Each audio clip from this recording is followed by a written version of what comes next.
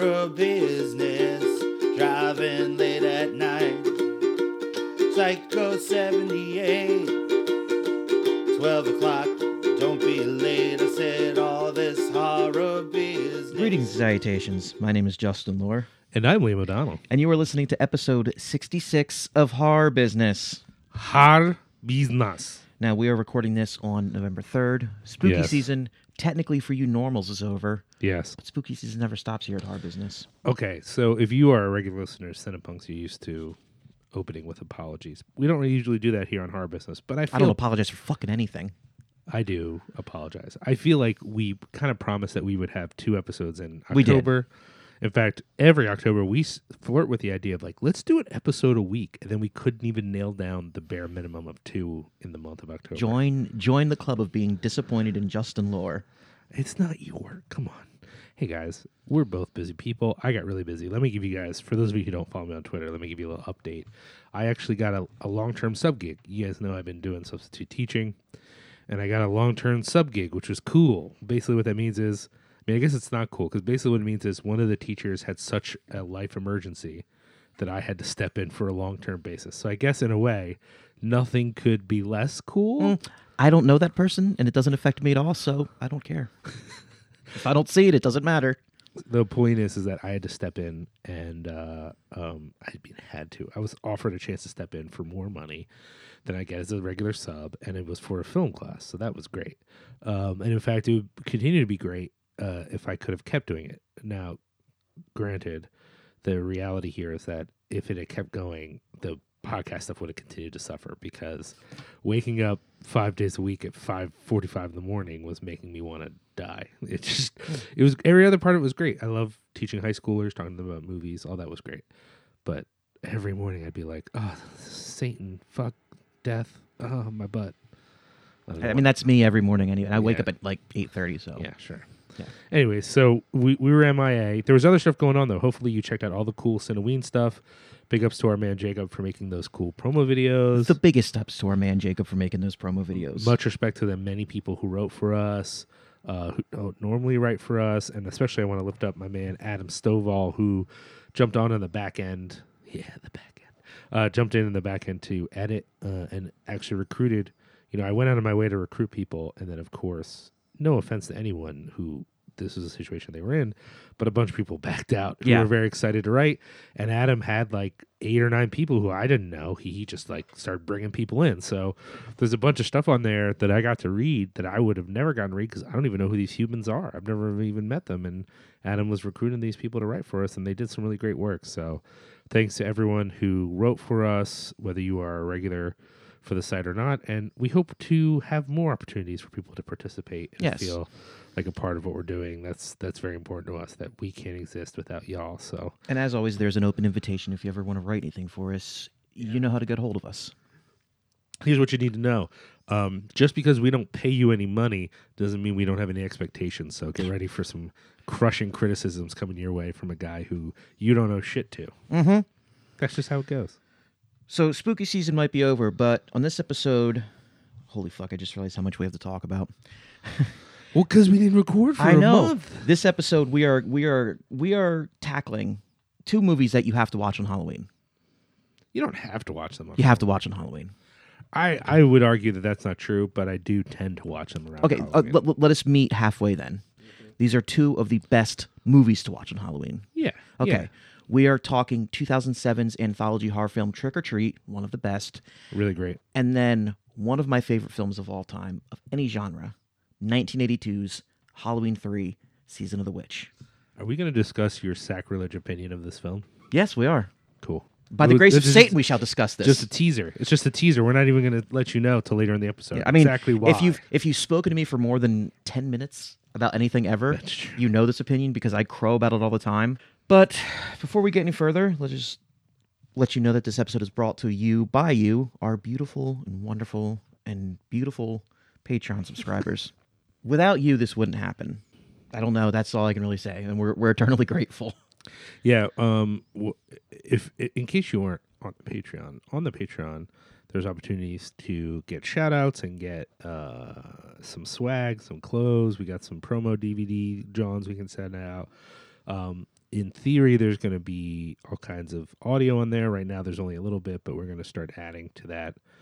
And really, it's just the knowledge that you're supporting us. We know that when you sign up to support us on Patreon, you didn't really do it to get free junk, but we do want to say thank you. So we're trying to get better at the free stuff aspect. But I think the most important part of that is creating free content. It's just, we obviously, it took us a month to get this done. Yeah, So. it's fucking Halloween, and it took us a month. So it means the world to us. It really does. I talk about it often to people, my friends and family, when they ask, like, does this pay anything? And I say, it doesn't matter. That's not the point. But the fact is that your contributions do help.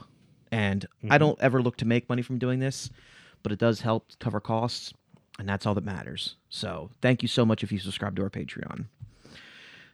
This episode is also brought to you by the premier screen printing company of the Greater Lehigh Valley area. Jesus Christ, I sound like I'm having a stroke. Lehigh Valley Apparel Creations. Now, Liam, if I said to you, I'm looking to get a t-shirt that is the Ultimate Warrior, but with King Diamond themed makeup, where would you suggest I go for that? I guess it would have to be Lehigh Valley Apparel Creations. Yeah. Now, they are staffed by very friendly, very professional, very knowledgeable people who will help take your weird, nascent design that you're not too sure about, and you're just like, yeah, I got this idea for a t-shirt where it's like, it's for like my my band, and it's like a hippo wearing like sunglasses and like surfing, and like a skeleton riding a shark. And they'll be like, okay, like they might think like that's stupid, but to your face, they'll be like, oh, that's really cool. And then they'll sketch that up and be like, how do you like this? So if you have a embryonic idea that doesn't make much sense, they'll help it make sense.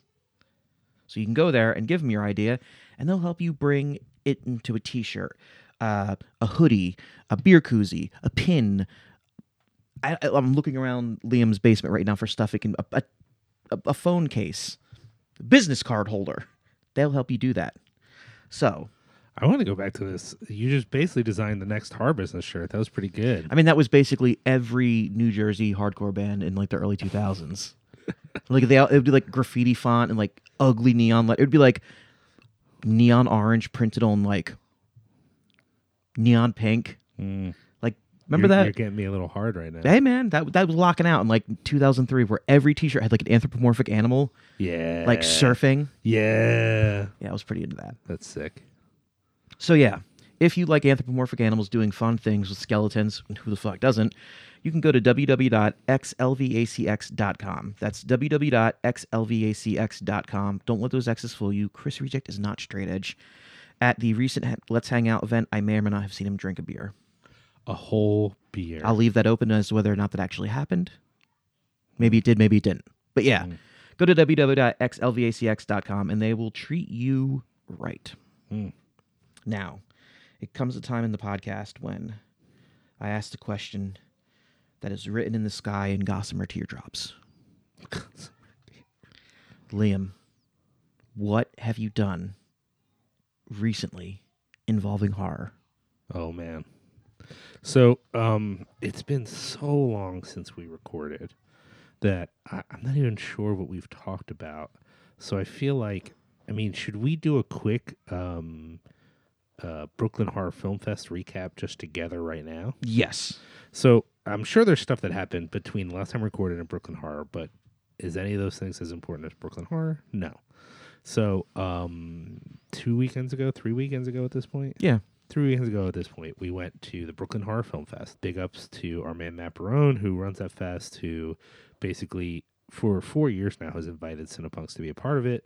And, no reason. You guys know. If you're listening to this, we don't have an audience. No one cares about us. And yet you're not. If you're listening to this, are you even real? Yeah. I know I think there's a few hundred of you, but, not quite enough to justify us getting the VIP treatment. And yet we get to go to this thing, and it's not a lot of movies that we get to see for free, but, we managed to get in like 5, so that's pretty good.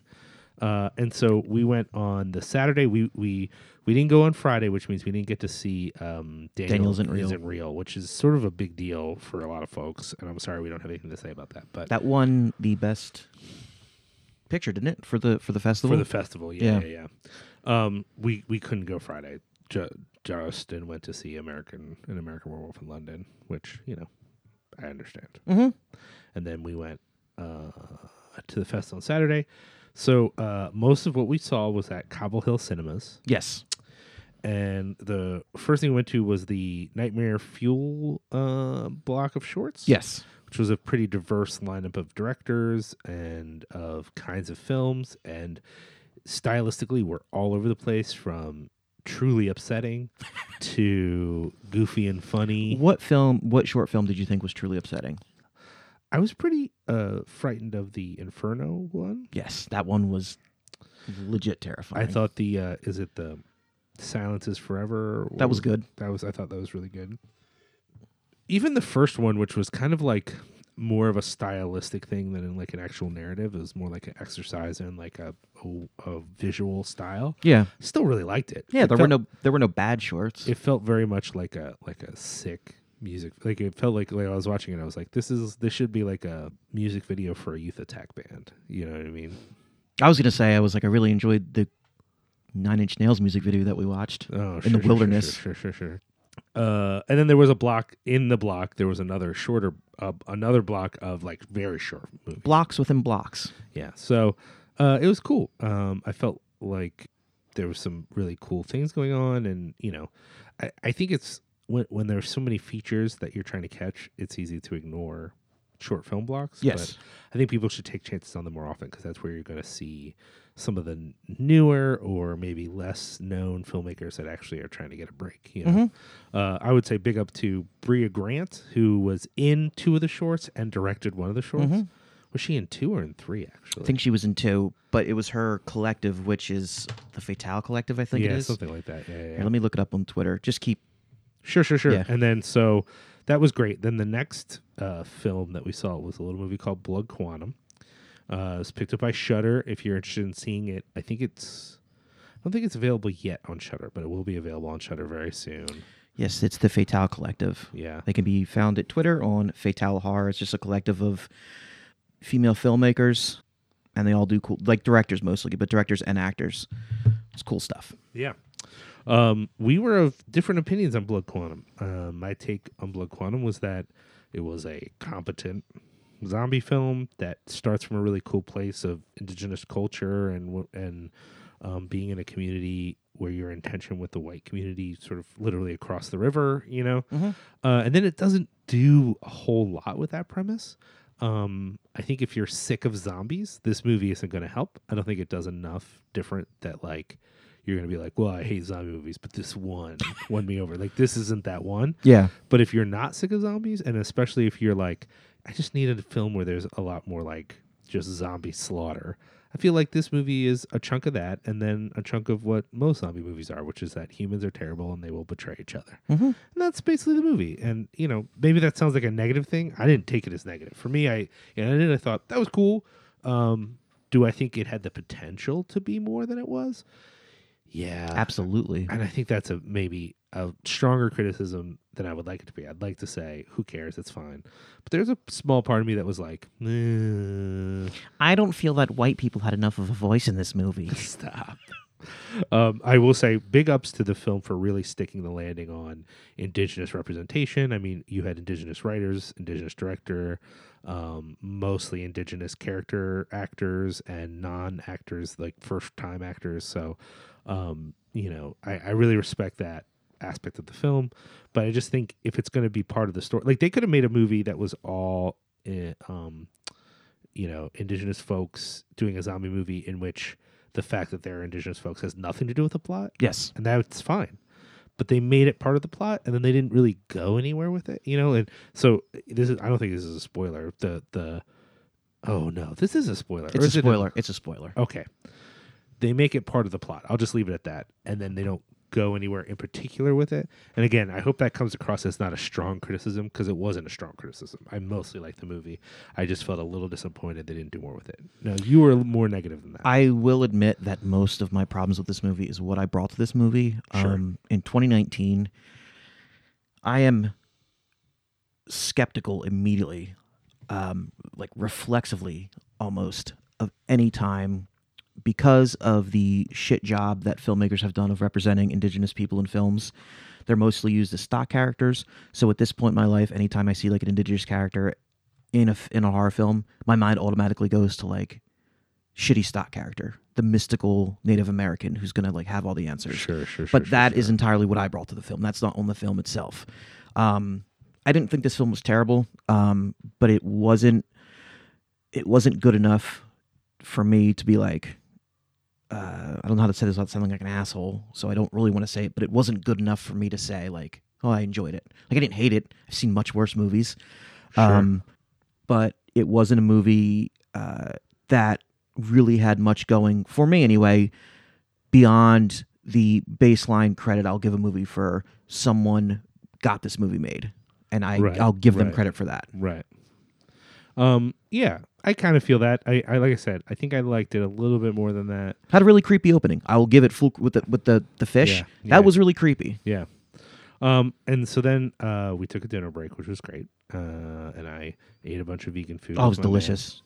I think it was a little much sugar for me, but I'm okay. I survived. I can't help. I get jumping on out of that stuff, and then I realize like it's funny that we went there and you got like a salad, and I was the one who was just like, yeah, all the fried food you have, just bring it to me. I got a salad and a stew, y'all, which sounds very healthy, but the stew had like a ton of starches in it, and I don't think I bolus enough for all the starches, but they tasted very good. Interesting. Anyways, then after that, we saw a little movie called The Swerve. Amazing. What's the name of the director again? I think Dean Capsalis. We had met Dean at the press party we went to in Manhattan because we're fancy. We're fancy. We might be small town boys, but we're also fancy boys. We went to the Brooklyn Horror Film Festival kickoff party in Manhattan a few weeks ago, and we were weirdly swarmed upon because they must have smelled the press on us from like a mile away. There was a number of people who wanted to talk to us. Yeah. But I think it's because it was an event where a lot of the people already knew each other. And so we were one of the few people there that maybe they didn't know. And, we were the wild cards, if you will. And there's a bit of like a wanting to make sure we see their movie. But I think that's a thing you need to do more at a bigger fest. Like Brooklyn Horror is small enough that it was like everyone we talked to, I knew about their movie. Yeah. At a bigger film fest, I could see someone wanting to like chat me up in that way because there's so many things that why would I pick their, you know what I mean? Like it's kind of like whereas this is like, Dean from The Swerve has talked to us. I'm thinking, yeah, man, this is one of the movies I'm most excited to see. You know what I mean? Yeah, like he was super nice, sat down with us and just, it was. We just talked about horror movies. Yeah, it was great. And let's be clear, it wasn't like we met him and then he was like trying to sell us on his movie. No. He just was very friendly talking about horror movies, and it was a good conversation. So it kind of made me more excited to see it, even though I was already like, oh, that looks really cool. I hope it's good. I hope we get it. We got tickets for it. I was excited. The Swerve is one of the more upsetting movies I've seen this year. Yes. And I saw Parasite. Yes. Just yesterday. And The Swerve is way more upsetting than that. I mean, Parasite's very good too.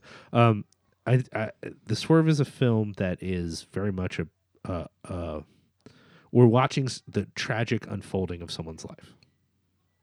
Unfolding is the key word. It is literally unraveling, undoing, unmaking. The film has a bit of a psychological aspect where we are identified with a specific character and we are watching her kind of go through a lot, and some of what we're seeing is not sure if it's real or not because her connection to reality is kind of coming apart.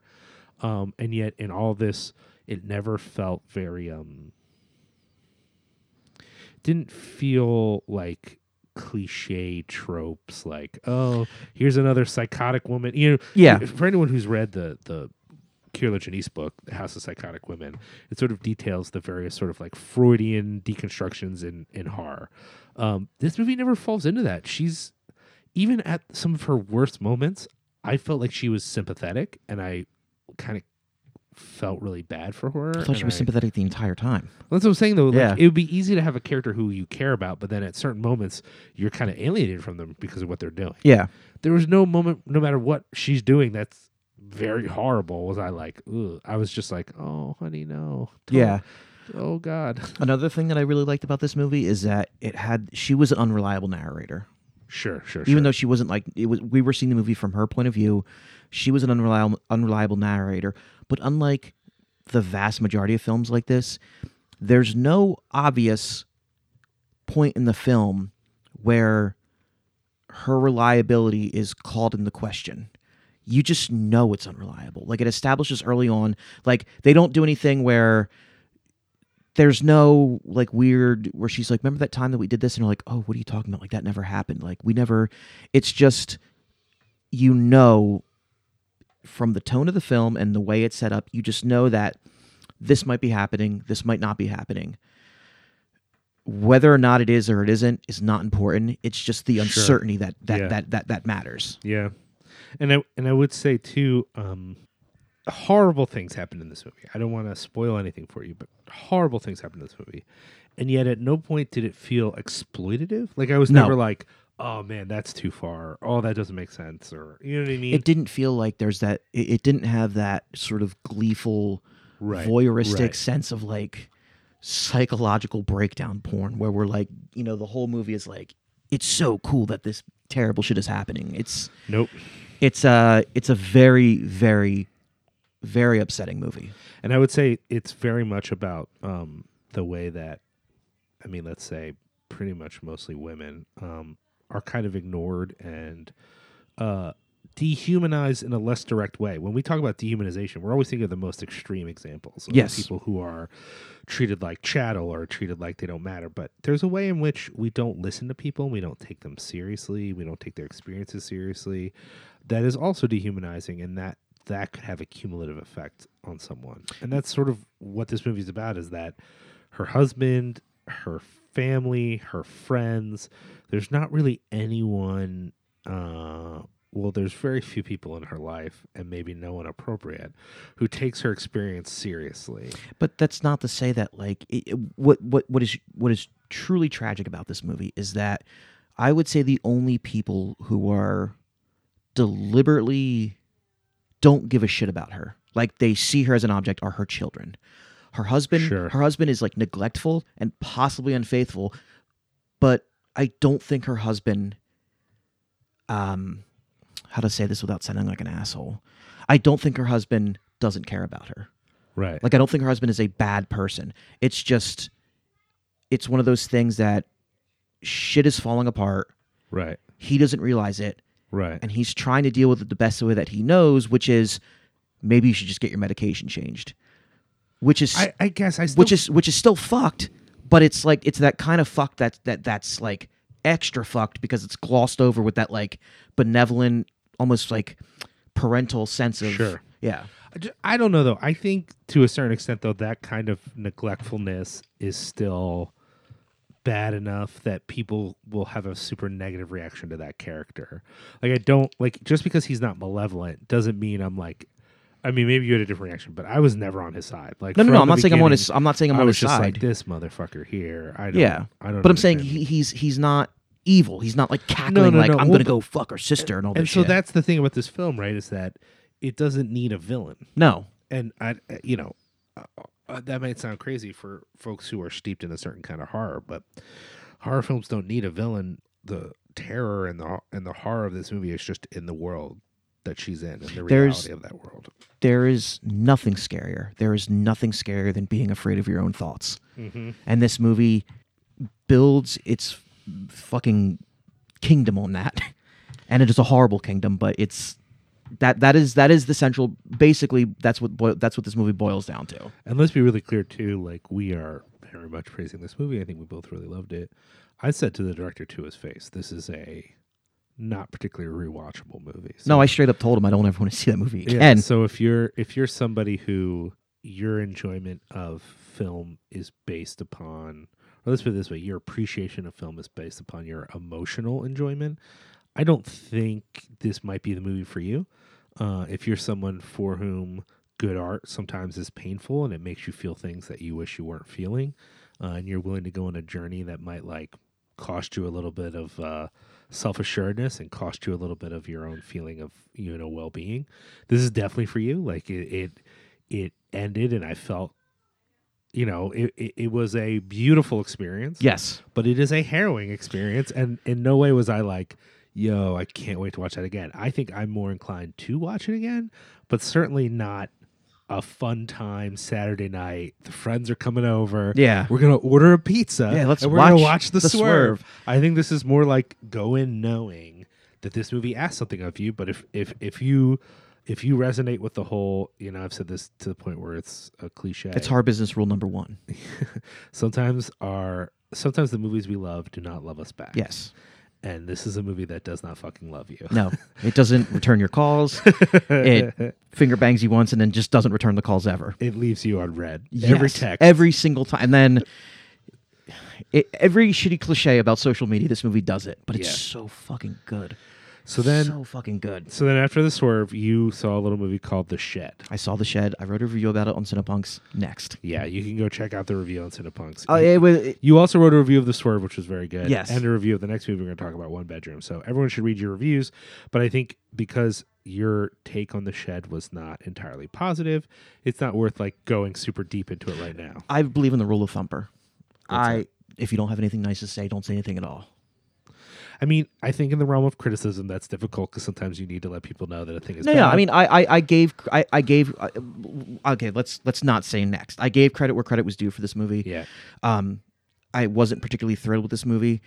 I think it's okay to say you don't need to break your back to find this thing. No. But you didn't think it was terrible. No, either. it honestly had at its core a really, really, truly great story. Sure. It's just that story wasn't developed, and that was the biggest crime of this movie. Yeah. Let's move on then to the movie we saw the next day. So big ups to my friend Molly Delaney, who let us crash at her place, which was a joyous experience. It was. Although the one negative part is we definitely got in at a reasonable time for the next day, and then we just talked till 2 a.m, and then I was like, why are we still talking? Yeah. We have movies tomorrow. So we went to sleep and then got up to see One Bedroom. I thought One Bedroom was very good, and I think you thought it was very good. I thought it was very good. I thought it was again. I wrote a review about this. You interviewed the director as well. Yep. I totally forgot about that. Did that go up yet? I don't think so. Okay, But it should be up soon. okay. So I mean, there's we could post it today if you want. yeah. There's an interview with the director. David Marmor is a truly charming, very intelligent guy. It was great to talk to him. It was Yeah. great to see. I had interviewed him before I saw the movie. Sure. So that was extra fun because I just went into this interview completely blind, and then seeing what he had said to me play out in the film, it was just exhilarating because I never get to do that. I never get to hear from a creative force about Sure. their creation and then see that creation unfold in the way they had intended to. And perhaps that colored my perception of it, maybe, but Well, let me say, I will, much the way that you go by the rule of thumper, I go by the rule of cranky. No positive thing is not better. All positive things are better with a little bit of my crankiness thrown in. yeah, So the one bit of cranky I had about this movie, it doesn't look as good as I think it could. no. I think it's visually a teeny bit flat, and I don't think that's all direction. In fact, I think some of the camera work is actually pretty good. Yeah. But both the style of the film and I just feel like they could have done more even with the setting, which I know it's tight. They're in this tight little thing. They Yeah. only shot for, I think they said 17 days total. It was so- a very limited production, yeah. So yeah, I mean, I think they're doing okay. It just visually felt a little flat to me. It kind of reminded me of like something I'd see like a cable movie or something like that. So From that, what that put me kind of on edge a little bit, but it still ended in such a way that I really liked it. And I mean, we didn't say much about what any of these movies were about. We did a little bit on The Swerve. One Bedroom is very much like a woman finds herself in a situation she was not expecting to be in. yes. And it could easily become people say torture porn, but there's only so many movies that are that. And I don't mean that. Like, I don't think it could have turned into Hostel, but I think that what it could have turned into is a film in which the main dramatic point is just her suffering. Yes. And instead the film has an arc. It goes in a direction. It makes a very strong decision narratively. And then of course it disrupts that at some point. But a lot of movies I think would not make that decision. They would have a character who maybe does other things. And I'm being purposely vague here because I don't want to spoil it for anyone. But the point here is that if it had made different decisions, it would have ended up just being an hour and a half of her suffering. Yeah. Maybe that's something you're stoked on, listener, but if you listen to this show before, that's not something that we're stoked on in and of itself. It's got to have something to it. Mhm. I'm willing to put up with all manner of cruelty if it's part of a compelling story. And that's what this movie pulled off. On paper, I think if I had really read more closely what this movie about, I would have been even less excited going in because it doesn't sound like something I would like. Yeah. And as it started and I saw where it was going, I was like, oh fuck, I don't know if I'm gonna like this. And then it ended and I was like, wow, that actually was handled very well. It walks a very specific line, it tells a very specific story, and it ends. I mean, I know there was some discussion about how they felt about the ending as filmmakers. Yes. But I thought the ending was actually perfect. For my taste, I was like, yes, that's how it should end. Well done. I approve. Yes, it was one of those things. When I interviewed David, he had said that one of his favorite films of all time was like the Texas Chainsaw Massacre. Sure. And that there's a little nod to that movie in this movie, and then I called it, and I was like, there it was. Sure.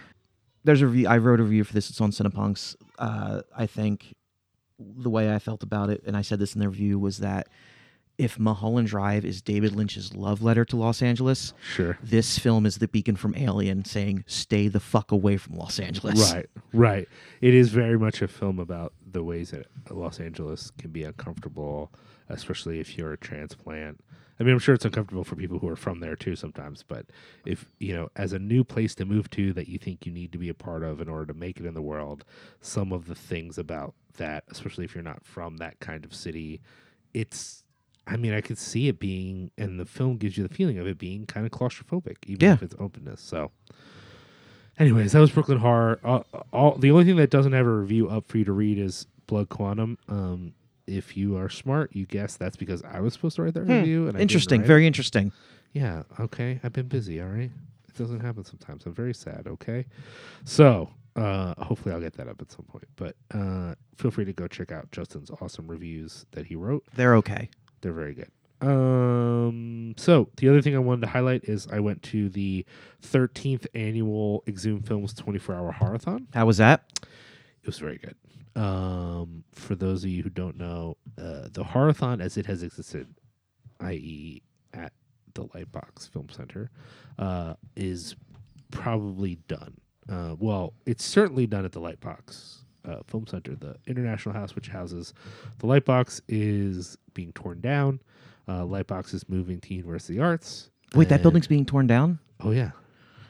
Why? It's like... You didn't know about this? This is the whole thing. This is the entire story. I thought that building was just built. You thought they were... What? Wait, the International House? Yeah. You gotta be joking. It looks very new to me. 68, 67. That's relatively new. Get out of here, you crazy. I mean, it did almost fall apart on us a few years ago Yeah. at Horrorthon, so I guess I can't really be surprised. This is what I'm saying. It's literally like I think they just couldn't put the money in to fix this shitty building up because the building is a piece of shit and it's falling apart. And it literally burst a pipe 2 Horrorthons ago. So, anyways, this is the 13th annual. Kind of an auspicious number for them to have to end on. But, I don't think it means that there'll never be a Horrorthon again per se, but they can't promise anything because, what venue, they don't necessarily know what venue they're going to. Exhumed is going to continue at other venues, but as far as the 24-hour Horrorthon, that's hard to say where that could go. Point being is that I had to go, and I think a lot of people had to go, which meant it was a fun crowd of maybe some people who I hadn't seen in a while. Friend of the show, Jacob Knight, who works at Vulcan Video in Austin, he flew out to be a part of it. Friend of the show, Evan Villela, made a special effort to be there. A lot of people made a special effort to be there. So it was a good time. If you want to know what the lineup was, you can check it out online on Letterboxd. There's a bunch of lists people already put up. If you are curious to hear about or read about the lineup, there's been a bunch of stuff posted. I'm going to try to get a recap up, but some of the highlights for me were Invasion of the Body Snatchers. I've seen it before, but I've never seen it in a theater. Stepford Wives, I had never seen. Really? I don't, or at least I don't remember. Parts of it seem familiar, so maybe I've seen it, I've caught it, but I've never sat and watched it. I certainly never seen it on 35 millimeter. Contamination, which I have seen, but I certainly had never seen on film before. I don't know if you've seen Contamination, Justin. It's Something Cozy, Italian director. It's very much the feel of it is guy who loves Lucio Fulci, but is not Lucio Fulci, is making his stab at like a fun alien ripoff. Interesting. So like a Bruno Mattei film? Yeah, but it's not as trashy as Bruno Mattei, and it has some like really effective parts, but all the parts that aren't effective are super boring. So like Gotcha. on one hand, the intro is very good, the characters are very weird. A bunch of the people in it, you're like, oh, you're in Fulci films, like they're people you recognize. And then the middle, there's a part where they've flown to the South American country to find out how these alien eggs have been spread across. So there was a mission to Mars. The mission to Mars came home. One of the astronauts is like, I saw aliens and eggs. The other astronaut's like, that guy's crazy. We didn't see shit. So that guy who says he saw aliens gets sort of, barred for whatever. Then a good 5-6 years later, they find in a factory a bunch of alien eggs. Interesting. And so they're like, let's go talk to that guy. And he's like, well, just leave me alone, whatever. Blah, blah, blah, blah. Turns out the other astronaut was lying and now works for the alien hive mind. And so through this coffee company in South America, they're sending alien eggs out across to all over the world. So they go to like confront this dude. There's a part where he wants to kill the lead investigator is a female army officer, and so he puts one of these eggs in her bathroom while she's getting ready, and it feels like a 15 minutes of the movie is her screaming in the bathroom for someone to help her, and then the guy's just being like, do you hear something? Do you hear something? Do you think there's something? Do you hear something? It just goes on and on and on. And I get the idea of the alien sound is that it speeds up, and when it reaches a pitch, the egg explodes and something happens, although I don't know what that something is really. But the noise just goes on for so long, you can't even perceive that it's increasing in speed. It's just, they keep showing you the egg, and it's and then I guess it speeds up the next shot, but I don't know. Yeah. Because the scene goes on forever. Interesting. So like that part, I'm like, man, maybe this movie sucks. And then it ramps up after that and it gets fun again. And there's eventually like a giant Cyclops alien that sucks people into like a mouth tentacle, and it's very fun and weird. I want to see this movie. You should. I have it on Blu-ray. Oh yes, I am a purist of disc formats. Other highlights include the weird, by the same director, cut of Godzilla. That's the Italian cut. I'll avoid making any stereotypical remarks about Italian Godzilla. Yeah, it's messed up. Basket Case. What else that was really good? A movie called Gokei, The Body Snatchers from Hell. Okay. It's like a weird Japanese alien movie. I think I own that. It's a lot of fun.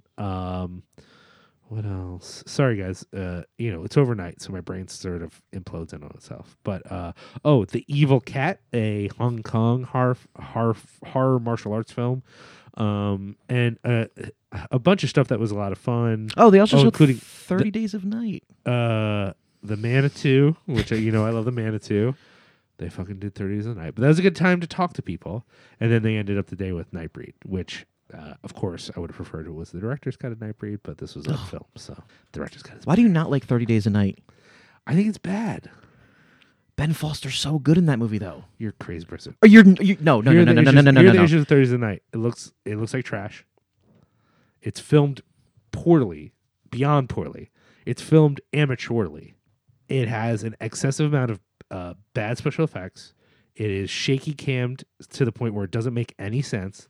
And most of the characters are bad, and the story is uncompelling. It's a bad movie. I have nothing to say to that. I mean, it's hard to stand up to the truth. I know. No. All I'm going to say about this movie... fuck you. I'm going to say this about this movie. Yes. Danny Houston is great. Ben Foster in that movie is the best Renfield of all time. Ugh. No. He's even creepier. He's even creepier than Dwight Fry. Do you know how much it pains me to say that? With my love of Dwight Fry's Dracula. Anyway, talk about fucking Parasite. Oh, yeah. And then I saw a little movie called Parasite. It's not technically a horror movie. In fact, I would say sometimes when you say something's not technically a horror movie, it really is a horror movie. This is actually very much not a horror movie, but it has so much in it that kind of reminds you of horror movies. Okay. that I think if you're a horror fan, you would enjoy it.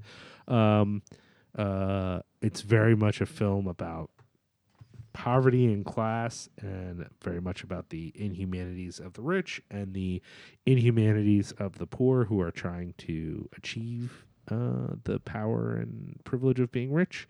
And it's a movie that feels mostly like a drama and then has some insanely violent moments. But, Interesting. You know, it is a Bong Joon-ho movie, so you're probably familiar with that.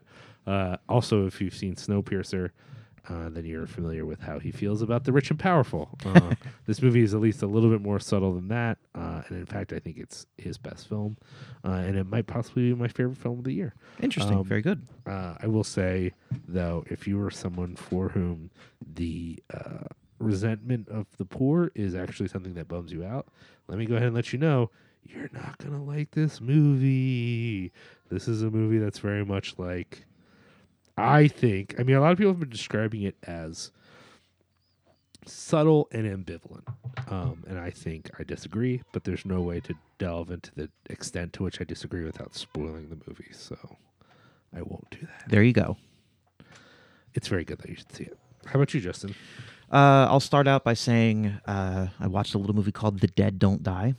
Oh, yeah. What'd you think? I haven't gotten to watch it yet. Thought it was very good. It made me into a huge Sturgill Simpson fan. Of course.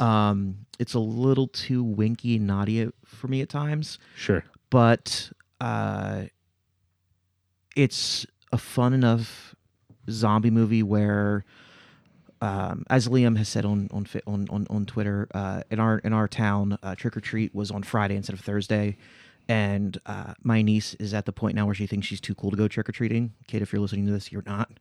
So she came over to hand out candy with me on Friday night, and we started watching some movies. We started watching Dog Soldiers, because she thought it was a movie about dogs who were soldiers. But my DVD kept skipping because my computer is old as hell. Then we started watching a movie that I'll end up talking about later called Little Monsters, that if you've seen this movie... It's so good. I can't believe I didn't bring that up on my thing. Little Monsters is great. Yes, we started watching that movie, and because I hadn't seen it, we started watching it, and then I turned it off for obvious reasons. If you've seen this movie, namely that the character walks in and his girlfriend having sex with her coworker, and so I put on The Dead Don't Die because it's streaming. It's fun enough where a 10-year-old kid could watch that movie, and it's not like inappropriate. I would say there's Right. not like a ton of gore.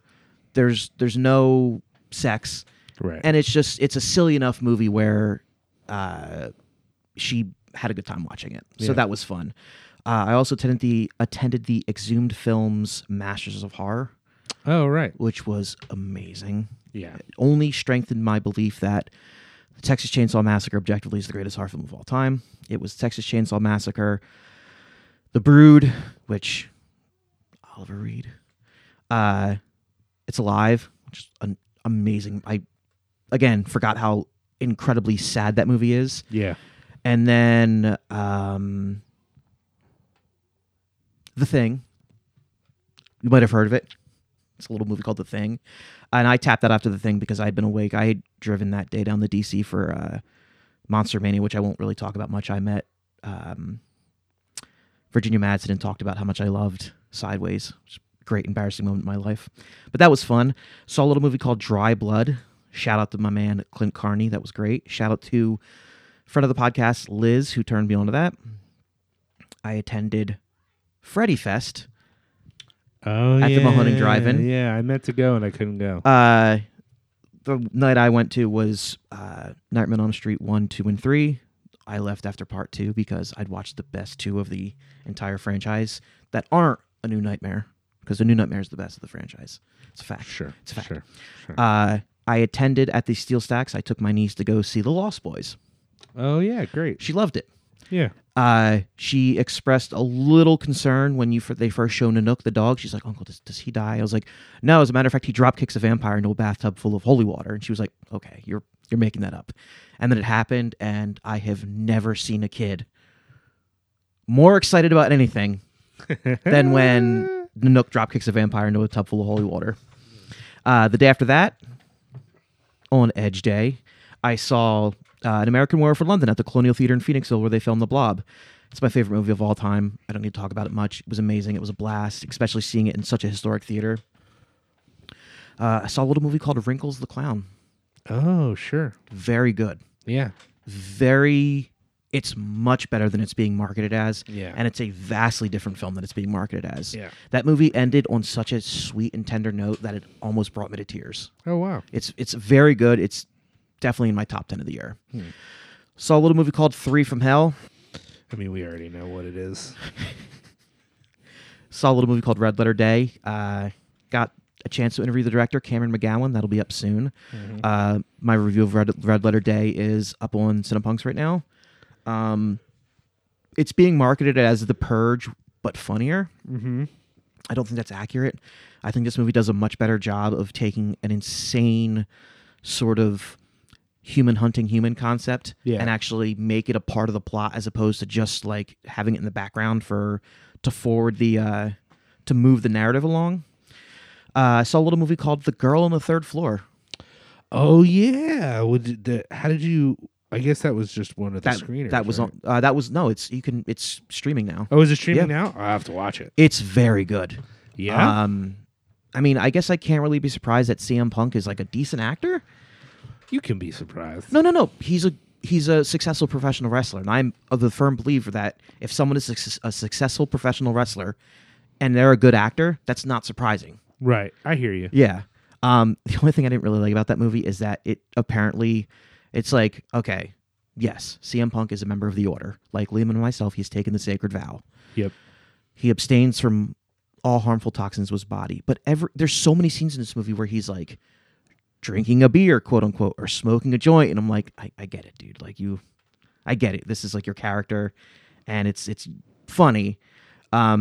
But one thing about this movie that's like sort of strange, and it's not really marketed as such, is this is a very gooey movie. It's very. Oh, I've heard that. It's very icky and very. Oh, I'm into that. Almost Cronenbergian. Like if David Cronenberg made like a haunted house movie, it would be this. Yeah. And then I saw Dr. Sleep, which I wrote a review about for on Cinepunks. An amazing movie. Very upsetting. I had to leave the theater at one point to a scene that, if you've read the book, it involves the baseball boy. You can only imagine how Mike Flanagan translated that to the big screen. Hint, it was very upsetting. But it was a great movie. Ewan McGregor's amazing. The actor who plays Abra was incredible. Alex Torres, who played Wendy Torrance in this, amazing. He did a great job of translating The Shining up to like not modern times, but like sort of recreating scenes from The Shining. Sure. And then there was a little mini series or TV series that I hope Liam's watching started again, Castle Rock. I am totally caught up. Yes. See episode 4. Yes. I watched that like in the depths of the morning last night, and I just like laid in bed, like holding my pillow. Like, why? Why did you do it, Pop? You're like the only good person left in Castle Rock. And then Little Monsters, which was really fun. Little Monsters is very good. So let me highlight for y'all. Assuming we ever get to do it, our failed Halloween themed episode for Cinepunks is going to be horror comedy. So we're going to be talking about Little Monsters. We're going to be talking about Tucker and Dale versus Evil, which is a rewatch for me that is very fun. And we're going to be talking about One Cut of the Dead. No Shaun of the Dead?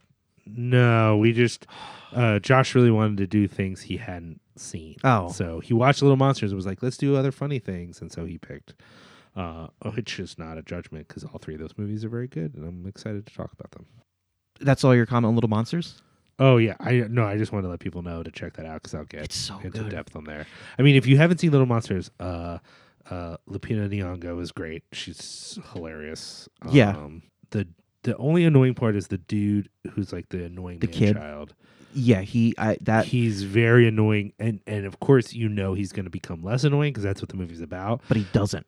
I think he does. I think there's definitely an arc there, but I feel like it is it's too much at the beginning. I would like him to have been less of a man-child, and it would have been more compelling. If but this movie ends very well, I mean, to give you an idea of how I felt about it, audience, I definitely was crying at the end of the movie. Oh yeah. Oh my God. It's so endearing and so sweet. And there's a scene. The only time I ever had positive feelings about Taylor Swift in my life. I mean, I've spoken about my niece numerous times in this episode. Anyone who knows me knows that she is like means the world to me. And this movie revolves around like a guy and his nephew, like a similar relationship. Sure. And just like the relationship he has with them is so, it's just so tender and perfect. Yeah. You know, it's like this scene. It's there's one scene where, it's when she has to go out and get something, and there's like a bit of panic inside. Yeah. And that was so real and so like, oh my God, like this is terrifying. This is so upsetting, but it's just such a good movie. I immediately like texted my mom and was like, you have to see this movie. It's so good. So that's all we've done for horror recently, and it's been a lot because we haven't recorded in like a month. Almost a month. Yeah. So we're gonna take a quick break. I'm gonna run to my car and grab a cherry Coke. And when we come back, we're gonna talk about 1982's Tom Atkins vehicle, anti-cultural appropriation masterpiece. Halloween 3, Season of the Witch, the best Halloween 3 movie. We'll be right back. God damn it. The best Halloween movie. It's not the best Halloween movie. It's the best Halloween movie. We'll be right back.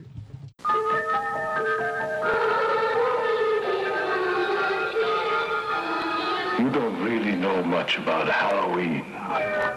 Halloween. The barriers will be down between the real and the unreal. And the dead might be looking in. The last great one took place 3,000 years ago when the hills ran red. Halloween, don't you? You happen to know anything about this Cochran? All I can tell you, mister, is watch out. He's watching you, friend, I guarantee you that. Hey, Mr. Cochran, just what is the final process? No, I was just saying. Witchcraft. To us, it is a way of controlling our environment. Hey!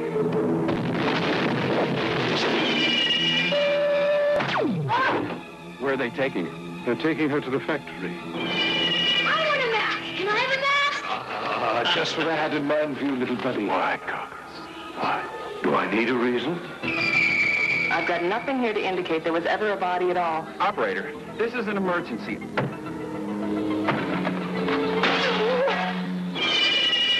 I do love a good joke, and this is the best ever. The joke on the children. I'm glad you'll be able to watch it. You've got to believe me. They're going to kill us. All of us. Stop it.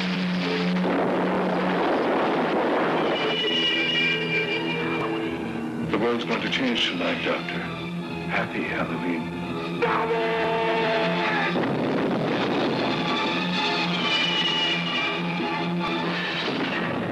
Halloween 3, Season of the Witch, the night no one comes home.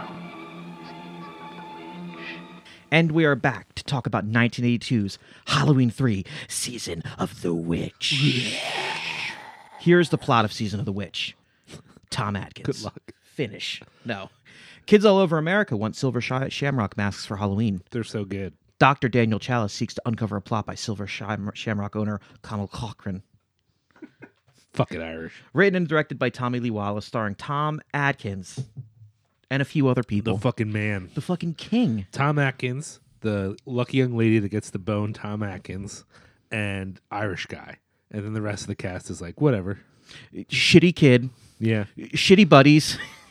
Shitty buddy's wife. Yeah. Unfortunate woman who gets her face blasted open by a piece of Stonehenge. Yeah. A bunch of people who are apparently toys, I guess. Yeah. Nice African-American man who owns a garage. Yeah. That's about it. Nurses that Tom Atkins has had sex with. That's true. Various nurses who like the way they talk to him. You're like, all right, Tom. Oh, and then homeless, transient, alcoholic who gets his head pulled off. Oh, that poor guy. I feel bad for him. So, let's just get state of fact right now. No, don't. You're not stating a fact. It's not quite a hot take to like this movie anymore. That was going to be my thing I was going to say. I thought your fact was going to be, okay, everyone's on board. We're not coming in. maybe there are people who are not, and occasionally I interact with normal humans who are not part of the film conversation. So Most, they don't know. I hate to say this because this makes me sound like an elitist piece of shit. Most people I consider deep cut horror fans, like legitimate horror fans, Right. like this movie. At least appreciate it. Right. Yeah. Then there are normies who are like, isn't that the movie without Michael Myers in it? Civilians. Civilians. Yeah. I don't like saying muggles. It sounds like a racial slur. Muggles. They don't like this movie because this is famously the Halloween movie that doesn't have Michael Myers in it. We don't have time to delve into why. You can just look it up. We do. We have plenty of time to delve We into do. why. Basically, John Carpenter envisioned the Halloween series after part 2, after he was kicking and screaming into making part 2. Yeah. He was going to. I think before part 2, he had pitched this idea, Oh, this was okay. and they were like, "Sure, that sounds cool and all, but we need Michael Myers back." Yeah. and he did not want to do that, but he did it anyway because of what is it again? Oh yeah, Money. They drove a fucking dump truck full of money to his front door. But I do like the fact that he wrote that movie completely intoxicated. Oh, sure. And Donald Pleasance was intoxicated the Yes. whole time they filmed it. He's never sober. I defy you to find a moment in Halloween 2 where you could say, Donald Pleasance is sober. Yeah, in his this blood scene." alcohol level is below 0.5. So basically, John Carpenter envisioned a series of films that was like an extended anthology where it would be, every movie would be a horror movie that took place on Halloween night, Sure. which is such a good idea, and I wish they Yes. would do that. Unfortunately, Halloween and Halloween 2 were so fucking good, and Michael Myers was so fucking iconic by those movies that when they released Halloween 3, people were like, They were pissed. what the fuck is this? Right. So, I mean, let's be clear. Halloween 2 is actually not good. no, but I it's- get why people... It's iconic. Yeah. And I think for what it is, it's actually a pretty visceral and effective sequel. Yes. But it actually is not a great movie. And No. people will come at me like, how can you like 3 when 2 like set such a great, whatever. And I'm like, no, 2 is, in my mind, 2 is a bit half-assed. And if the script for 2 was filmed by anyone else, it would not. I just think who directed part 2? I don't remember. Whatever. I don't know. It's just one of those things where I just think the script is not great. I know, like, okay, I get it. Carpenter was producer and, whatever, and it just doesn't work.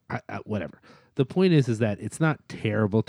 I just think that it's overrated because 1 is such a fucking event. Yes. And 2 doesn't completely shit the bed. Most sequels right after tend to completely shit the bed. I mean, think about, okay, this is just my opinion. I'll put it out there. I think Friday the 13th 2 is bad. Yeah. Friday the 13th is bad.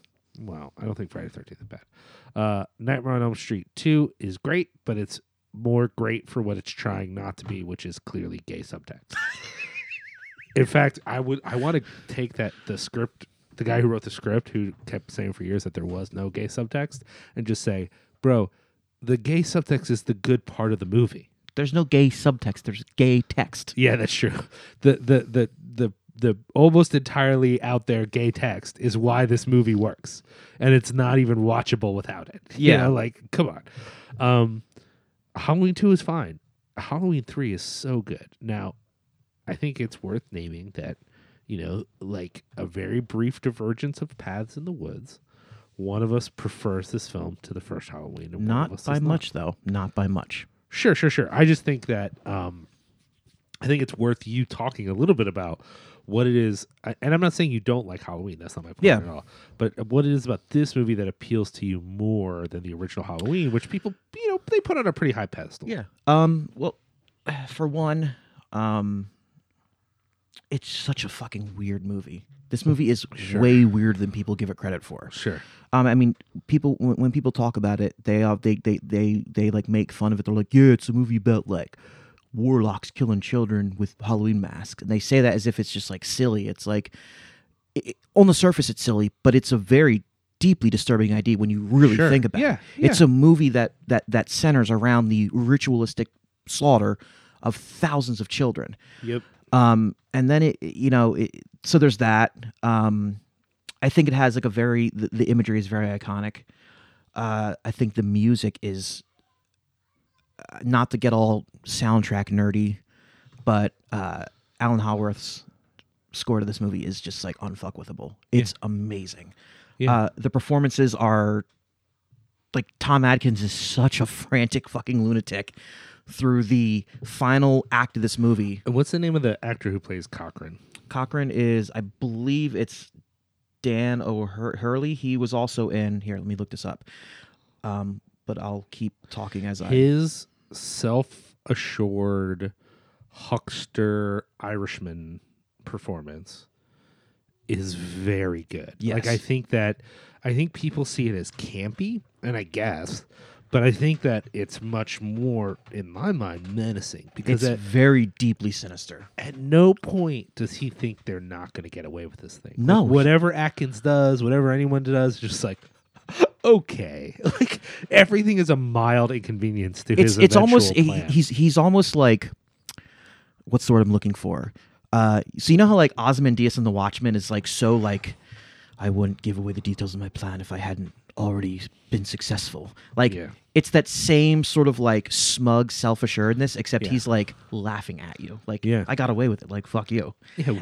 What could you possibly even do? at the very end, when he realizes he's been had by Tom Atkins, he fucking takes it on the chin with grace and does that really like slow, like looks up and just does that like golf clap. Yeah. And it's just like fucking mwah. It's Yeah. so good. Yeah. But that being said, of how huckster he is, the scene where he explains to Tom Atkins why he's doing what he's doing for the glory of Samhain, or Sam Hain, the best dancing stuff. Shamhan. When he's talking to Tom Atkins, Oh, you mean about- like the Danzig band? Yeah. The one band Danzig was in. yeah, the one good band that Danzig was in, Sam Hain. The Todd Youth was in that Yeah, band. yeah. That's why it matters. The scene where he's talking about why he's doing what he's doing and he's explaining it is fucking chilling. Mm-hmm. When he's talking about the last great one was 3,000 years ago and the hills ran red with the blood of sacrifices and children. I don't think that's ever happened. Right. But that's still like such a nightmarish image. First of all, you don't know the history of my people, so... Oh, I'm sorry. You don't know what happened in Ireland. Many a dark thing happened on the shores of Ireland. I'm actually pretty sure that accent is the most offensive thing that's going to happen in this episode. Oh, you fucking Ireland. Oh, the troubles. Oh, you're fucking Also, side note, I just realized that the actor who plays Cochran, Dan O'Hurley, is the old man in RoboCop. Yes, he is. Yeah, I knew that. That's awesome. Yeah. So no, it's just it's also like but I honestly think the thing that really nails this movie is that it goes from like sort of unintentionally silly, like earnest but good, but still kind of goofy. Right.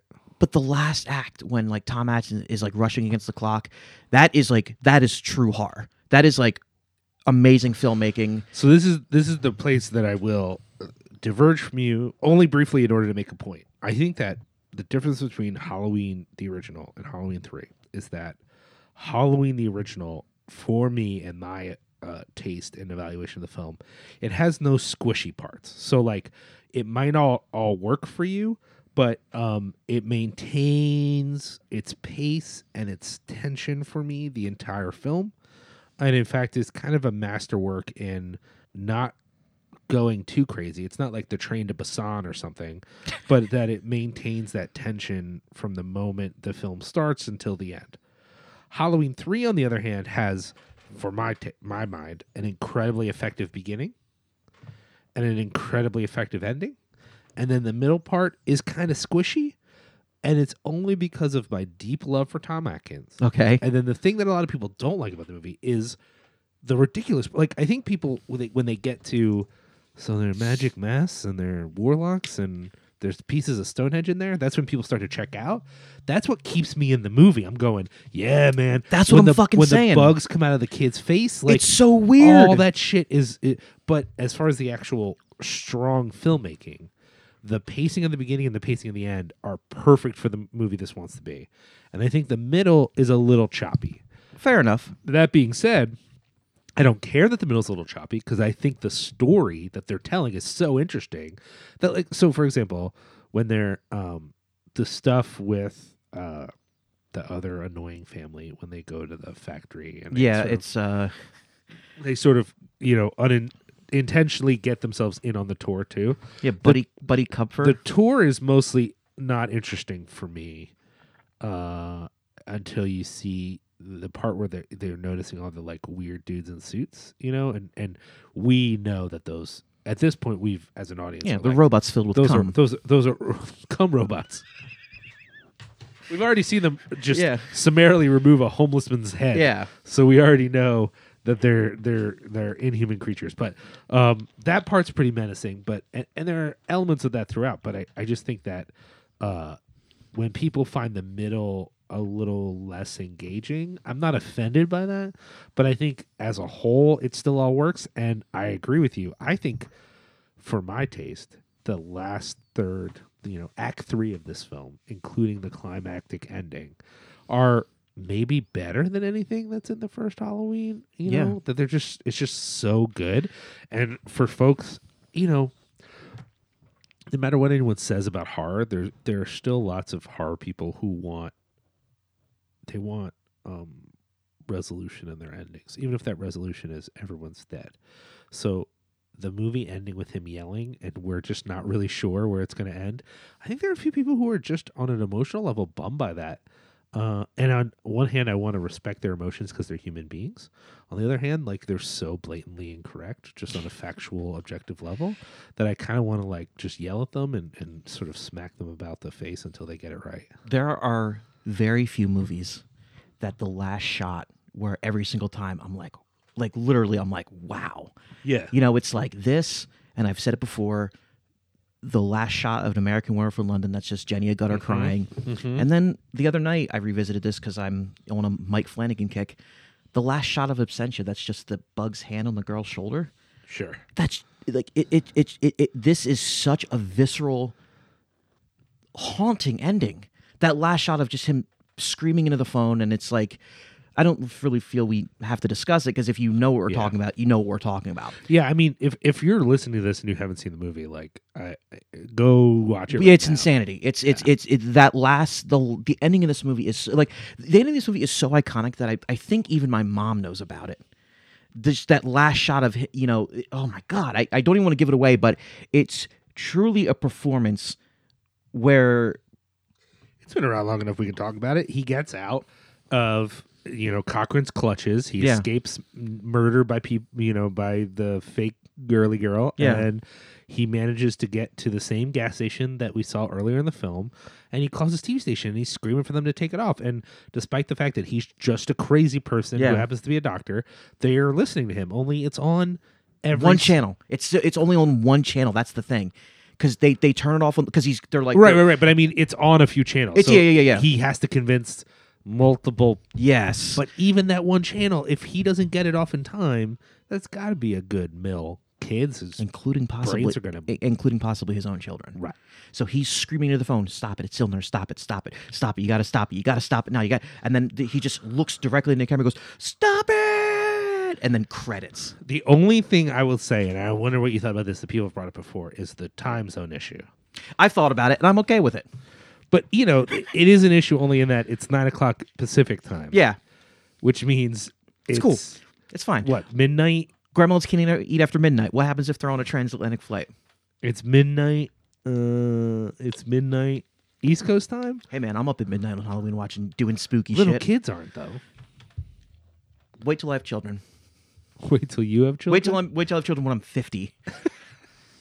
First of all, you could get a lady knocked up tomorrow. I know what's up with you. I'm gonna quash that claim right now. You don't know anything about me. You don't know what's up with me. There is nothing up about me. Moving along, let's talk about. I made a joke earlier in this that who was it on Twitter that brought this up? Someone made a joke and it got me really thinking about it. About how this movie does have a few smart things to say about. It's not a central theme because I think Cochrane's main goal isn't to make money. Cochrane's main goal is to sacrifice children. But he could make money. He could make money. The company has made money. This is a. There could be like an argument for a critique of capitalism because he swoops into this town and they just take over the town. At least a consumerist sort of like that. A, everyone's crazy for just being obsessed with these masks. Yes. And then B, that there are parts of America where robber barons kind of come in and take over a whole community, and they could be nefarious monsters, as they often were. And we couldn't. I mean, there's a reason that if I talk about people for a long time, if you talked about satanic cults using evil to get what they want, no one's picturing poor people. Everyone's it's always rich people. Monsters. It's weird. It's almost like when you have a ton of money, it corrupts you down to the fucking very basic level. I don't know what you're talking It's strange. About. Look, you talk whatever shit you want. I'm going to be on that ship with Bezos going to space when the planet burns. I'm just going to work Me hard and my enough. man Bez. I'm just going to work hard enough for 1 billion years, and then I too will be a millionaire. I too will have $81 billion or whatever that fucker has. Fuck him. Eat my shit. Yeah. I guess that was maybe a little more direct than we wanted to be. No, I'm okay with it. Fuck Jeff Bezos. Yeah, that dude sucks. No, but it's just I think he makes the perfect like evil businessman.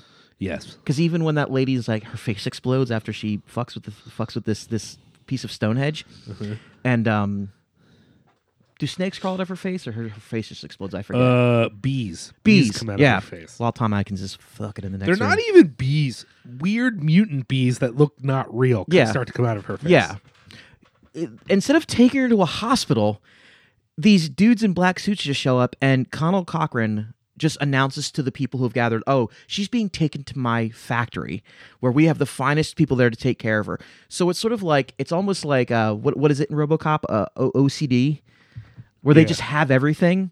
And so it's like, does this factory also control like healthcare in this town? Yeah, they control everything. I mean, they have cameras. Set a literal curfew of 6 p.m. Yeah. Imagine any business in your town saying, "All right, 6 p.m. guys, everybody go in your houses or else we'll pull your fucking heads off." Yeah, well, they don't say that, but yeah, we all know. So there's that. It's just, it's I'll say this about this movie. I don't think this movie is smart enough to get that across, but it's there. Yeah, I mean, let's do our little when we talk about the whatever social political aspects of this film. This is not a message film. This is a film that has a creepy story. However, all witchcraft stories are about subverting the norm. Yes, whether for good or ill reasons, but they're all about that. Clearly there is a feeling we have in this country that people with money and power can't be trusted. Yeah. And what's weird is we forget that occasionally, and we give all the power to people with money and power. But then we tell ourselves, like, we don't trust those. Every single person who voted for Donald Trump is like, I don't trust those fat cats in Washington. Those elites. Those you coastal literally elites. voted for the dumbest, fattest cat you could find. Who's the laziest piece of shit who's living off of nothing we can find? Let's put him in charge. Yeah. The guy who's not worked a day in his fucking life, was born a billionaire. Yeah. It was so funny. We watched in my film class that movie, Being. I don't know if you've ever seen Being there, but if y'all haven't seen it, it's not a horror film. It's a Criterion Collection artsy film with Peter Sellers, in which he plays a character who literally doesn't exist. He just has no personality. There's nothing there. But everyone just in seeing him as being this like nice older white man, they just read all of his lack of being there. They read stuff onto him that he's smart and intelligent. I mean, even his name is Chance. So he introduces himself to someone as Chance the gardener, because all he has been his whole life is a gardener. And this woman hears him and says, "Oh, Chauncey Gardner, good to meet you." That's amazing. And it goes on and on the whole movie. It almost gets tiresome because the joke is always the same: that the rich and powerful are too stupid to see that he just isn't a real person. And now you could argue that the end of the movie maybe suggests that that's okay, that maybe it's okay to be blank and not to be there, whatever. However, I thought it was an interesting movie to watch right now because the whole idea is that all he has to say is these empty, stupid platitudes, and I say the whole country, like he meets the president, he gets on TV, it's this whole thing. The whole country starts to buy into all this bullshit, which he never intended to sound smart. Yeah. He just is saying things, and he can't fool people. He has no guile. And I'm like, does no one see how this is interesting to watch in Trump's America? Like I'm saying to the students, like, whatever. But all that to say, I think in this film, there is a bit of a skepticism there. And, there are some subtext to the movie, like with Atkins being this, like, you know, he's a bit of a drunk playboy. You know what I mean? bit. It's not clear that he cares about much, but when he faces up to the evil of Cochran, suddenly he's like a heroic activist. I gotta Like, stop this. Even his investigation doesn't start. He's not a hero at the beginning of the movie. Even when he starts this investigation, it's this, you know, hot chick has some insight into this thing I don't understand. Let's go. We'll bring some. I mean, their adventure starts with him picking up beer. A 6-pack. He's literally picking. He's got to bring booze on the adventure. It's like Nancy Drew and her boozy Lothario assistant, you know, who's going to get in her pants. It's like the Hardy Boys and their drunk uncle show up and have adventures. I mean, even the plot itself. They get to their first hotel, and he's like, "Well, I guess this is going to happen." You know, like that's just come on.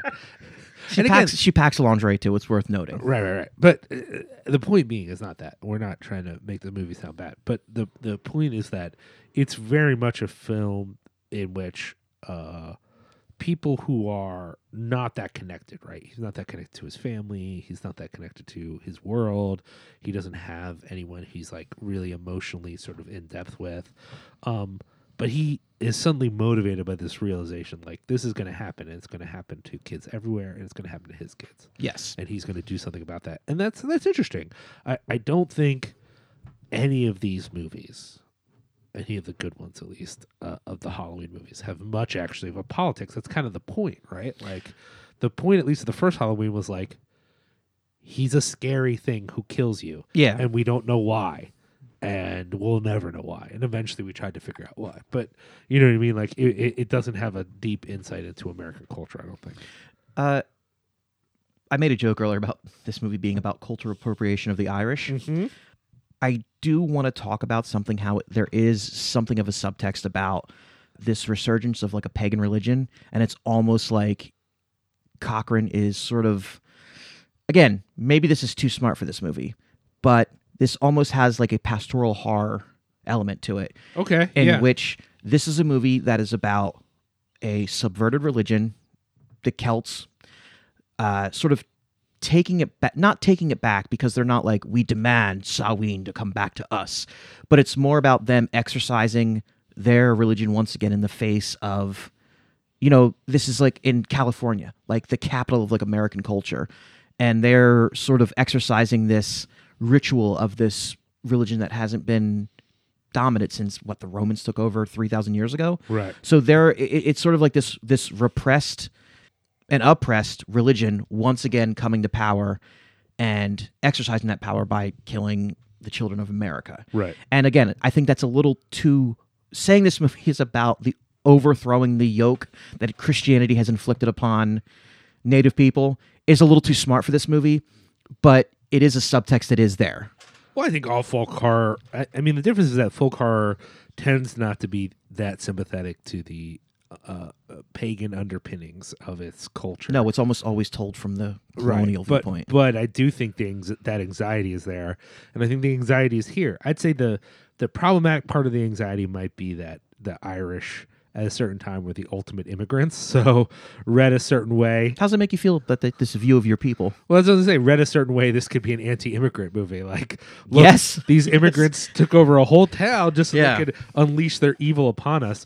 But I think it's smart making them the Irish, because by the 80s, no one's sitting around thinking about how the Irish are immigrants. In fact, that whole narrative about Irish oppression and slaves, that didn't come about till people started to be woke in the 2000s, and they were like, we need something to make us feel less bad about being white. There's a black guy. Know. Yeah, there's a black guy in the White House. Talk about Irish slavery. Yeah, exactly. So, but I, you know, again, we're not trying to dig out anything from this movie. We're just wondering if there's much there, and there isn't that much. But I don't think that makes the movie bad at all. We fucking love this movie. I think it's just interesting to like think about like, what are the things sort of under the surface there? And then, you know, there's not a whole lot, but it doesn't need it. I think it still works. This is entirely creepy, entirely, I think, effective. You know, parts of it are a little choppy, but I think overall it works very well. Top 10 favorite movies of all time.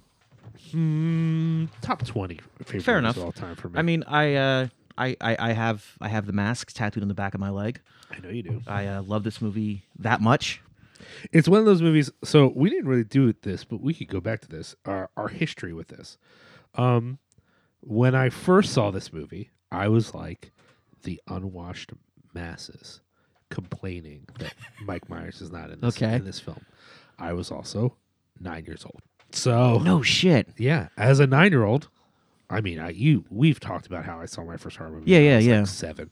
So I think I was 9, maybe 10, but I was very young, and I knew the first Halloween, and so I pop in Halloween 3, stoked for Mike Myers-ness, and it's a movie about masks. And I remember thinking, what the heck is this? What's this all about? Mask movie. Yeah. And then this is one of those movies that got played on TV a lot.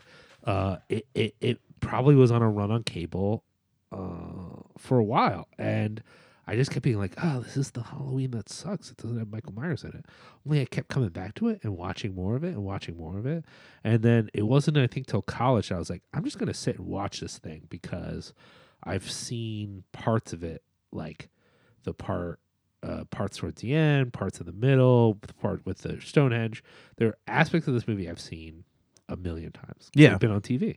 And I've seen them over and over again. It's on AMC all the time. So I finally was like, I just need to sit and watch it. And the first time I sat and watched it, I think I was a freshman in college. So that would have been like 98. I was like, fuck, this is actually very good. I get why we're all annoyed that Michael Myers isn't in it. But at that point, I had done a full rewatch of the Halloween movies.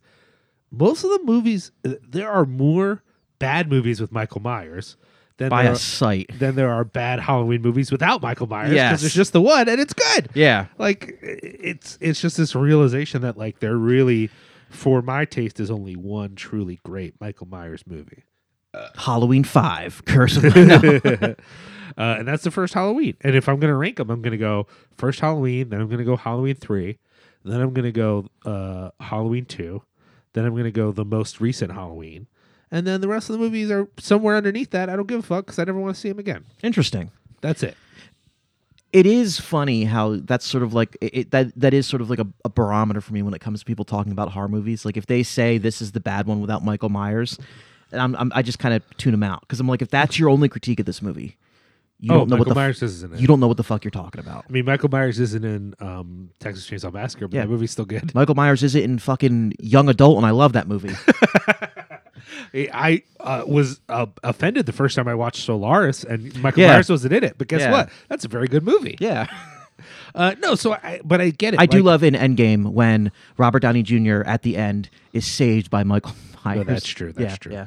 But I do want to say, like, we're making fun of you, but I am sympathetic because that's how I felt when I was a kid because I wanted when more Liam Michael was Myers. a child. You're a child if you don't like this movie. No, it's that we all want more Michael Myers. I don't think that in and of itself is a bad thing.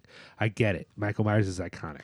But I think we all need to realize that just the one Michael Myers was actually sufficient, and our need for more Michael Myers, including the latest movies, it's just not great. We should probably let it go. I'll say the same thing I said about why I'm hesitant to watch the Joker movie. Sure. Is Michael Myers is a character where it's like the very thing that makes him terrifying makes sequels and origin stories harmful to the success of the character. Yes.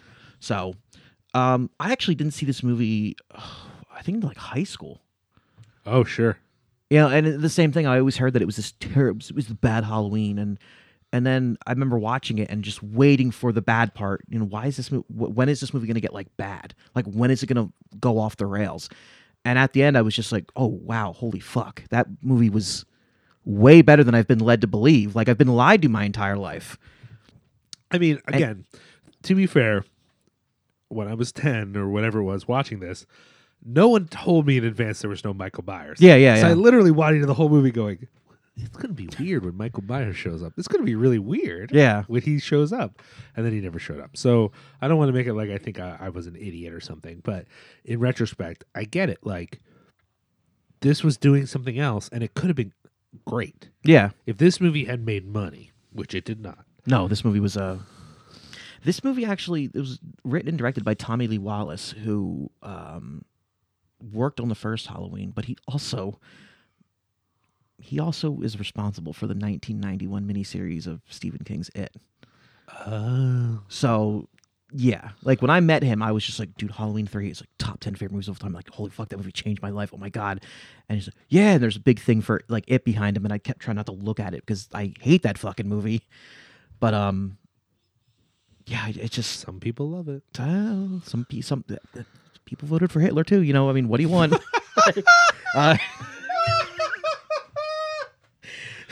This is the views expressed by Justin Laura, not the views of the larger Cinepunks network. I mean, no. So this is just there's nothing I can really say about this movie without like falling into like ecstasies about it. It's just one of those great horror films that I hold so close to my heart. Right. It means so much to me that it's just so rewatchable and so rewarding every single time. Yeah.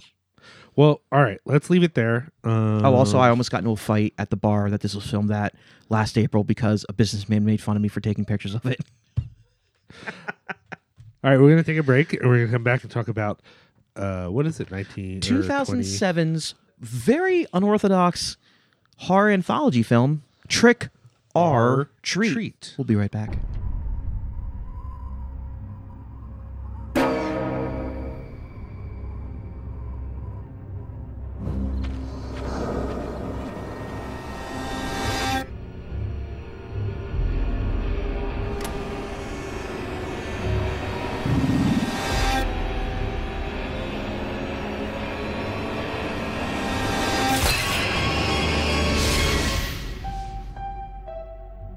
This is the one night.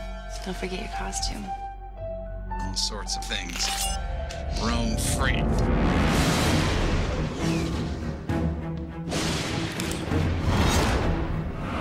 The Halloween School Bus Massacre.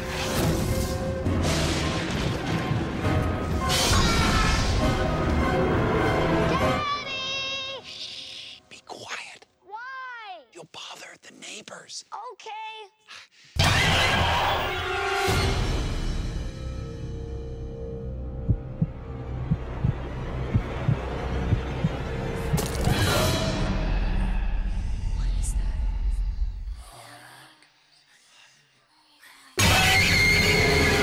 Wait. There's another tradition. Always check your candy.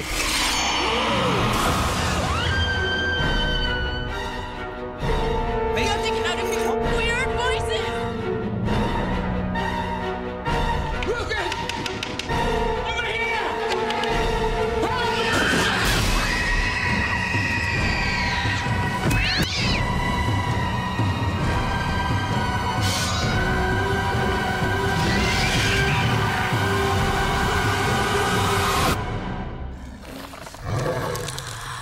You gotta be kidding me.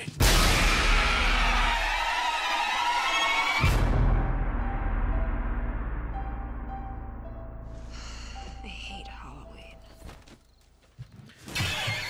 And we are back to talk about Trick or Treat. Not Trick or Treat. Not an Trick or entirely Treat. different movie about heavy metal. Is there a movie called Trick or Treat? Yeah, you've never seen it? No. Bro, Ozzy Osbourne is in it as an anti-metal Christian activist, and it's very good. Oh, pass. Bro, it's very good. A heavy metal dude dies, and one of his fans figures out that there's a backwards thing on his record, and he plays it back, and the heavy metal dude's ghost comes back and tries to take over his body. Here's the thing. Yeah. Is it as good as this movie? No, actually, I There you think go. this is better. But that's because this movie's quite good. So what's this movie about? So this is Trick or Treat, 2007, written and directed by Michael Dougherty, who made a banger of a Godzilla movie this past spring. Sure. 5 interwoven stories that occur on Halloween. An everyday high school principal has a secret life as a serial killer. A college virgin might have just met the guy for her. A group of teenagers pull a mean prank. A woman who loathes the night has to contend with her holiday-obsessed husband. Oh, that's like the wraparound story. Yeah. Okay. And a mean old man meets his match with a demonic supernatural trick-or-treater. But there's no wraparound. That's what makes this such a good anthology. There is no wraparound. Let's just jump right in there. What is horror business rule number 69? An anthology is only as good as its wraparound. An anthology film lives and dies by its wraparound story. If you do not have a good wraparound story, you don't have a good anthology film. Period. Except for Trick or Treat, which doesn't have a good wraparound story. It has no wraparound story. Yeah, because brilliantly, the movie continuously reveals to you that every single aspect of the film is so intertwined that to call any one of them the wraparound misses the point. Yes. Which is that they're occurring at the same time or at different times, that time is not linear. In the movie doesn't begin at one time and end at another. You're seeing different things happening that are occurring at the same time. They're all connected. And I think this movie probably works for you based upon how you feel about the interconnectedness of it. I think for some people, that might feel like a cheap gimmick. Not at For all. me, Yeah. it all works. Every part that's interconnected is done well. It makes sense. And so when the movie's over, every time I've watched it 4 times now. And there's always a good chunk between each time. Yeah. So I'm always surprised when it ends and I go, wow, that was fun. It was cool how connected those were. It was cool the way that they are part of each other. It's so fucking good. It has not only did the weird narrative technique that we just described, which is honestly, we make jokes about it, but I truly do believe that rule for anthology films is hard and fast, except for this movie. It also introduces, I really think Sam is like the main little guy. He might be like the most iconic horror character of the last 20 years. Yeah, that's fair. So what's weird about this movie is this is like a beloved movie. Like I know a lot of people who have like fall over all over themselves for this movie. And this is, it's 12 years out since now, but this is in terms of speaking of like horror classics, this is a very, very recent entry in movies that I think are highly spoken of. And what's also weird is that I, myself, only saw this movie for the first time like maybe 4 or 5 years ago. Whoa, really? Yes.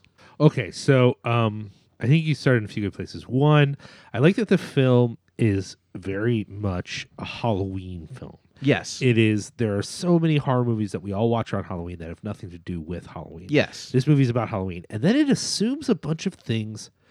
It is unafraid to say, these are the rules of Halloween. I love that. Without, none of those things are, there's nothing that it says to you in this movie, these are the rules of Halloween, that I went, sure, yeah, I've heard of that. It's all pulled completely out of their ass. Yes. I know and people. yet it assumes that you're just going to go ahead with it. I know people, myself included, Halloween night, when you light the jack-o'-lantern, it stays lit until it goes out by itself. Right. Like, my niece believes that now. There's like generations of people who are like, yeah, you don't put it out. Why would you do that? Sam will come for you if you put it out. That I don't think people really appreciate how much of an impact this movie had on the culture of Halloween. Well, I think coming out in 2007 means it hit a bunch of people at the right time. Oh, There were yeah. a bunch of people who, that was when they were about to start watching R-rated horror films. Yes. There was not much else going on at the time. There weren't a lot of like iconic things happening in horror at the time. And so this one kind of stuck out. And it had a bunch of people in it who were kind of important, either on TV or in other sort of media. I really love, even though it's a small role, I really love Anna Paquin in this. She's great. I love the various kid roles. I love Brian Cox as this awful Curmudgeonly piece of shit neighbor. Yeah. All these things. Dylan Baker is amazing. And then what this movie does that not enough movies do, and we talked about this when we covered it, but I think there's probably more to say about it, is this is a movie in which the scariness is not about evil, it's about justice. Yes. I.e., this is not dissimilar from Tales from the Hood. Mm-hmm. Tales from the Hood is a film in which all of the horror is people getting their just desserts. Mm-hmm. And it's connected to the horror of the real life things it's suggesting. Now, this film does not have the politics of Tales from the Hood, which is a very angry, very political movie in the best possible way. Yes. However, it does learn its lesson from that, saying all the people in this movie who are bad, except for maybe one minor character, they're all going to eat shit. In fact, they're all going to get what they got coming. And now some of the people who get what's coming to them are not necessarily bad. So there are some innocent deaths as well. But a lot of the big deal deaths in this movie are like people you find out that you're like, yeah, fuck that guy. You know? I think the sort of, I guess the closest thing we'll call to a wraparound story is when we learn the rules of Halloween. Right. When those people die, you're like, I mean, yeah, like, you don't do that, but like, come on, Sam. Like, come on. But they knew, though. They knew the rules of Halloween. Yeah, but I will say those are the most innocent deaths. Because even the party, there's a party where some very attractive young ladies are actually werewolves and they eat a bunch of dudes. To Marilyn Manson's cover of Sweet Dreams, which is amazing. Whatever, that sucks. Fuck off. I will say some of those dudes might not be assholes, but we never see anything about any one of the dudes at the party that makes us think that they're cool either. And we know that a couple of the dudes who are getting eaten at that party are the worst possible monsters. So I think it's, again, I'm not saying it's a movie in which only not innocent people die, but in having us see some real comeuppance in the film, it gives us a certain amount of satisfaction that makes up for the fact that not all of it is scary. Now, some of it I think is actually pretty scary. And some of it is pretty effective in its sense of tension and whatever. But where the movie is not scary, it's still satisfying. And that's important to know as a filmmaker. Okay, this isn't super tense, but I'm going to make it satisfying for the audience. It's going to be an enjoyable thing to watch. And it's never boring. This movie is never boring. It's fun literally from the moment it starts to the fucking last scene. This movie is a blast to watch. Yeah.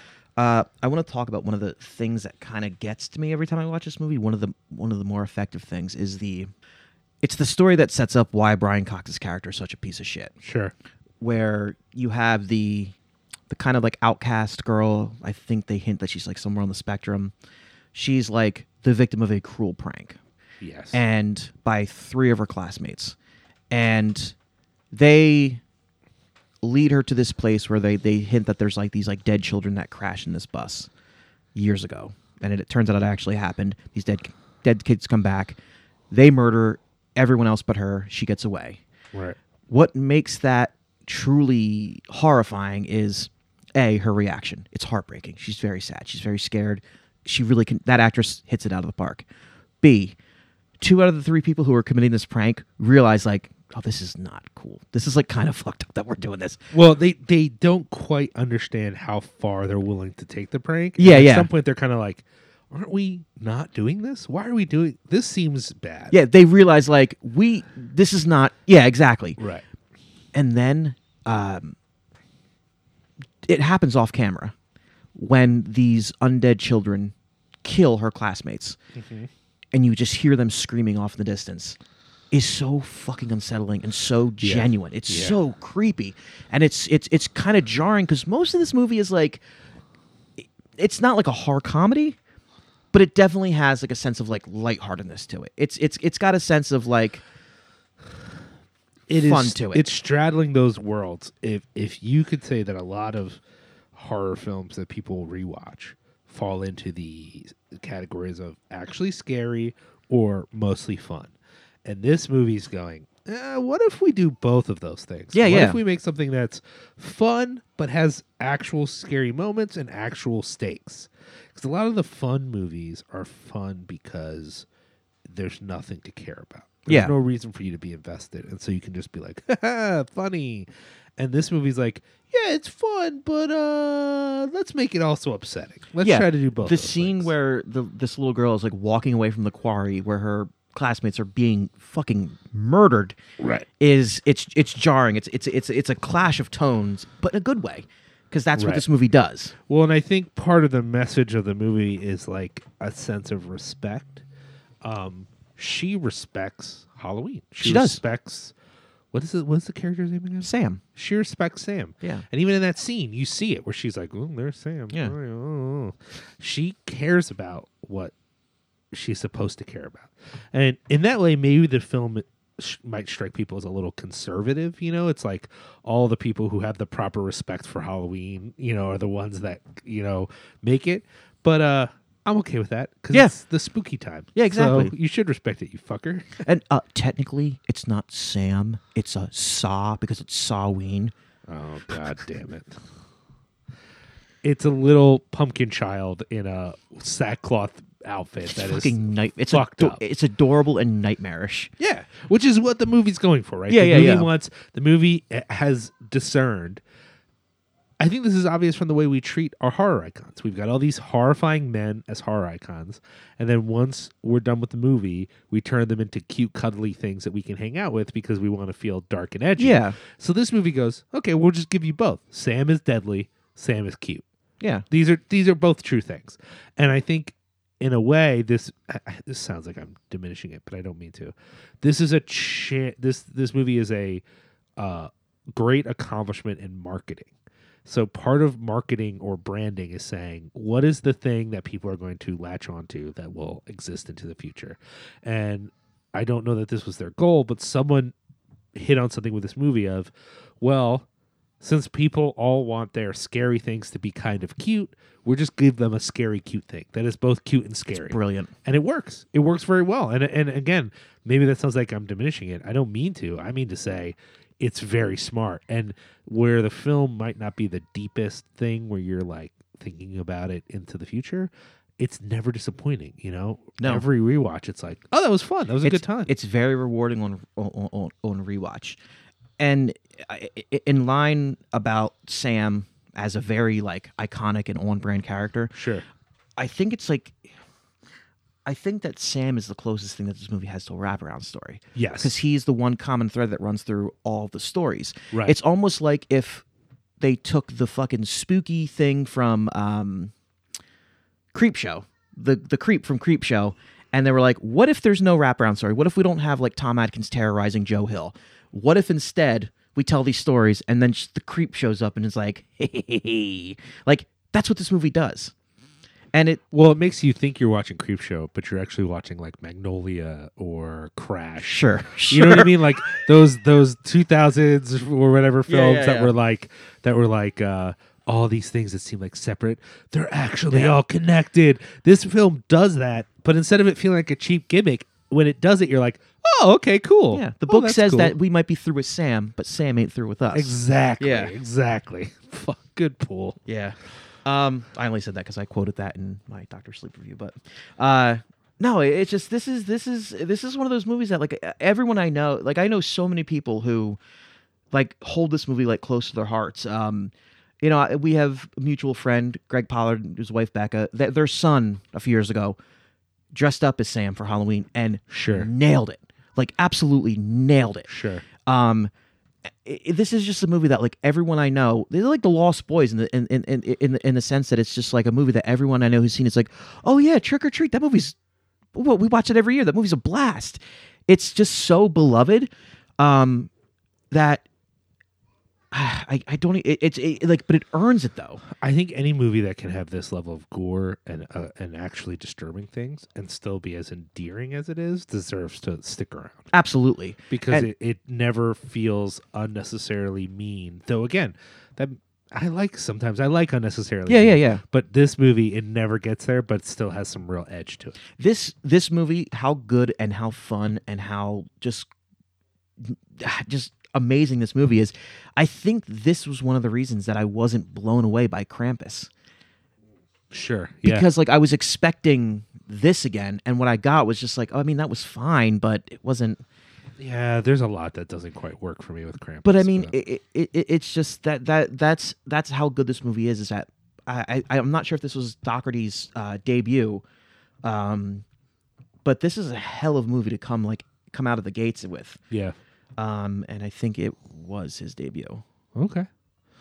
Well, I don't know. There's much more to say about this other than if for some reason you skip this, I think it's worth going back to.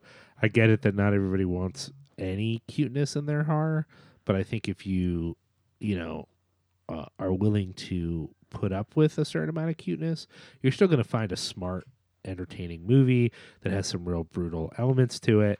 And it was probably one of the first movies too to kind of like in a very small way turn the tables on some of the like more masculine elements of horror. Like having the Absolutely. female werewolves was a good. Yeah.